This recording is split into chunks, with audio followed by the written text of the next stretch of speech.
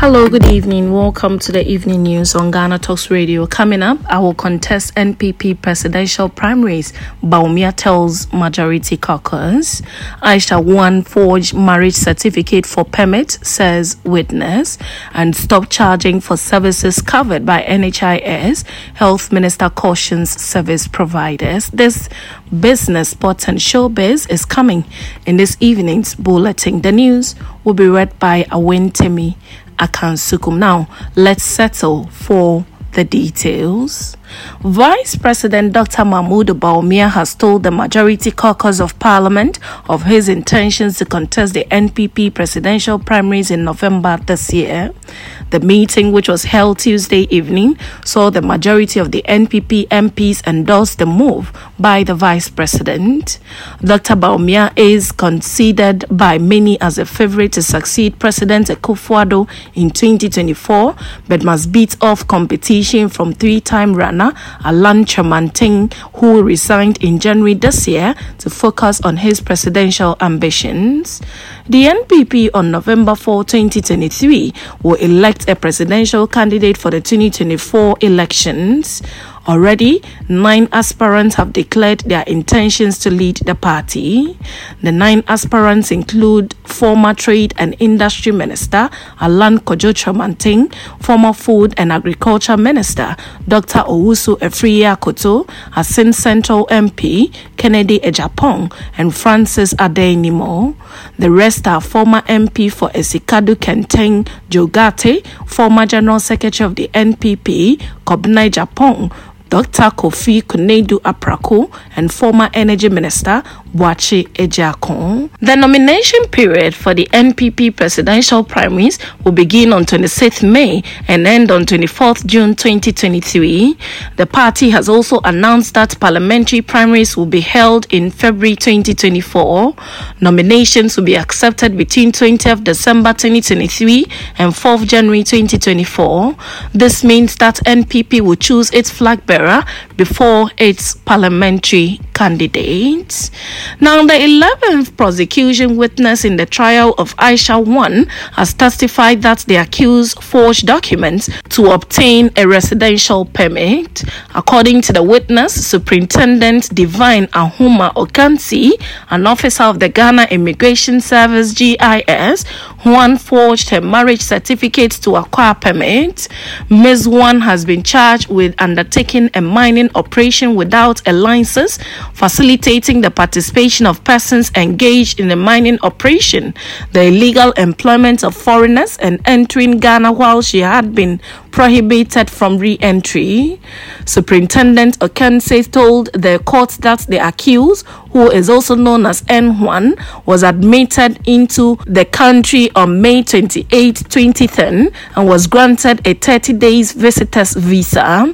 The witness noted that Aisha traveled in and out of the country on visitor's visas until she obtained a dependent permit on November 25, 2010 as a wife of Mr. Anthony Fabian, a Ghanaian. The dependent permit, he said, restricted the accused from working in the country but was renewed on April 28, 2010 when she obtained an indefinite resident permit as the wife of Anthony Fabian. The 11th witness added that N1 conducted mining operations at Bepotinting, where she engaged the services of 3 non-Ghanaians to mine at the mining site where the 4 Chinese nationals were arrested by the Obuasi GIS District Command on May 5, 2017. During investigations, the witness explained that Aisha told security officers that she was not mining but rather rendering mine support services to one Auntie Maggie as her concession at Bepotinting, adding, but this was found to be untrue. Now, in other stories, the Ministry of Health has warned warned health service providers to refrain from charging patients for services already covered by the National Health Insurance Scheme, NHIS, to revive public confidence in the scheme. The sector minister, Kweku Agyeman-Manu, said co-payment is separate charge imposed by service providers for conditions already covered by the scheme had become a major challenge for the scheme and called on service providers, particularly the Ghana Health Service, to help address the situation. Co-payments have been banned. The president hates to see poor patients being charged out of pockets for healthcare services, he said. Maternal services such as deliveries are supposed to be free, but some facilities are charging patients as high as 1,000 Ghana cedis for the service, and this is unacceptable. When it happens that way to the end user, it will look as if the scheme is not working, he added. Speaking to the media in Accra, the sector minister said co-payments created a barrier to access, and so the ministry was working to end the illegality through meaningful engagement. Unfortunately, the government has in recent times been doing well with timely payment. We have been doing frequent monthly payments in bids to ensure service providers get monies frequently. The arrears gap have been bridged over time. Service providers are owed about 4 or 5 months as compared to the situation that persisted some years back when they were owed 12 months and beyond. The act amounts to extortion, and that is illegal, he said. The minister said the NHIS was still effective and continued to provide unfettered access to healthcare delivery. He said the government will continue to invest in the scheme and added that the scheme had not shown any sign of grumbling. Mr. Agyeman-Manu urged managers of the Ghana Health Service, who constitute about 70% of the healthcare provider agencies under the ministry, to combat the canker that could make the NHIS unattractive. This statement is not meant to insinuate the health insurance is not working, but is an admonition to the managers of the Ghana Health Service to help end this criminality by every means possible, he said. The minister said the government was investing to strengthen the scheme, especially to deliver on the universal health coverage, a policy that seeks to ensure that there were no barriers to accessing health care. Now, in business, organized labor has called on the government to consider offering the Seglemi housing project to workers to address their accommodation needs. The government in November 2022 announced plans to wash its hands of the Seglemi housing project to allow a private developer to refurbish the housing unit and sell them to potential owners. Sector Minister Francis Asenso-Boakye said the decision was taken because it was exhausted and handicapped and cannot make further commitment to the Seglemi project.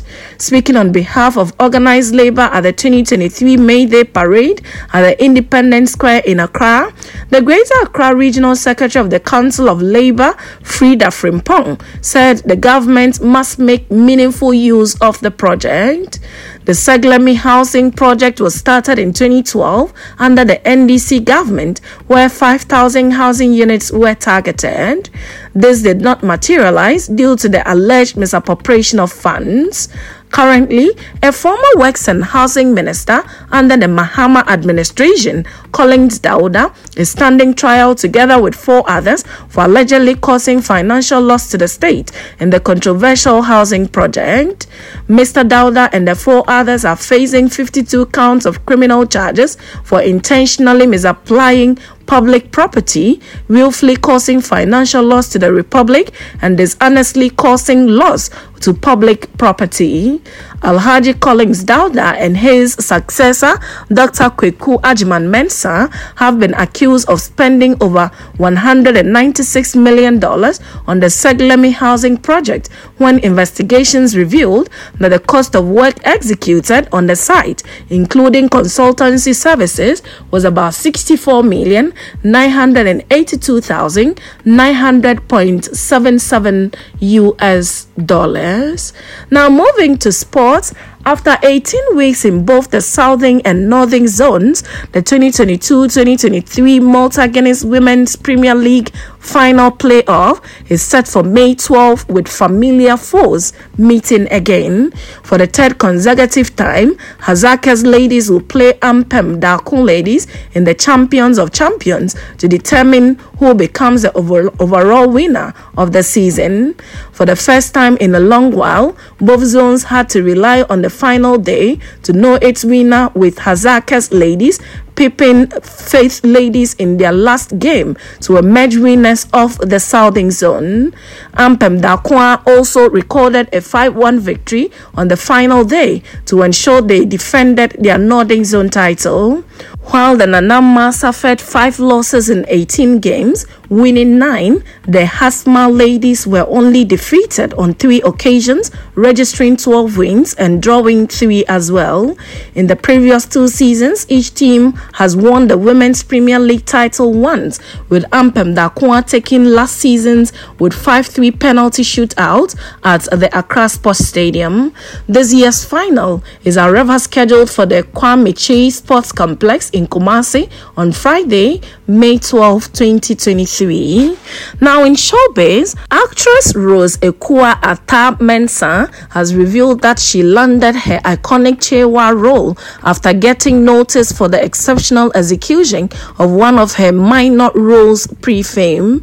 She explained that during her portrayal of a witch in previous movies, she was given bread filled with red oil to chew, and her serious and convincing performance caught the attention of the Danfa BA. Chewa, as she is now known, in a recent interview revealed that the producer sought her out and complimented her acting. The actress noted that he felt the way she pulled off the simple role she was given showed how much she cared about acting. She stated that Danfa BA saw her as the best candidate for the Chewa role, which has now cemented her name as one of Kumewood's best actress.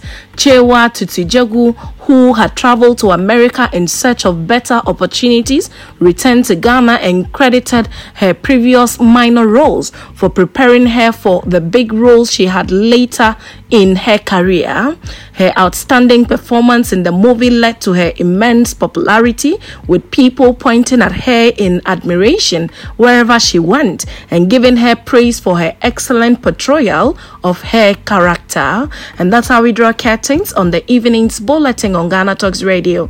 Log on to www.GhanaTalksRadio.com for more of these stories, and follow us, Ghana Talks Radio, on all social media platforms. You can as well download the GTR app from your App Store or Google Play to listen. The news was read by Awentemi Akansukum. I say thanks so much for making time. Have a good evening.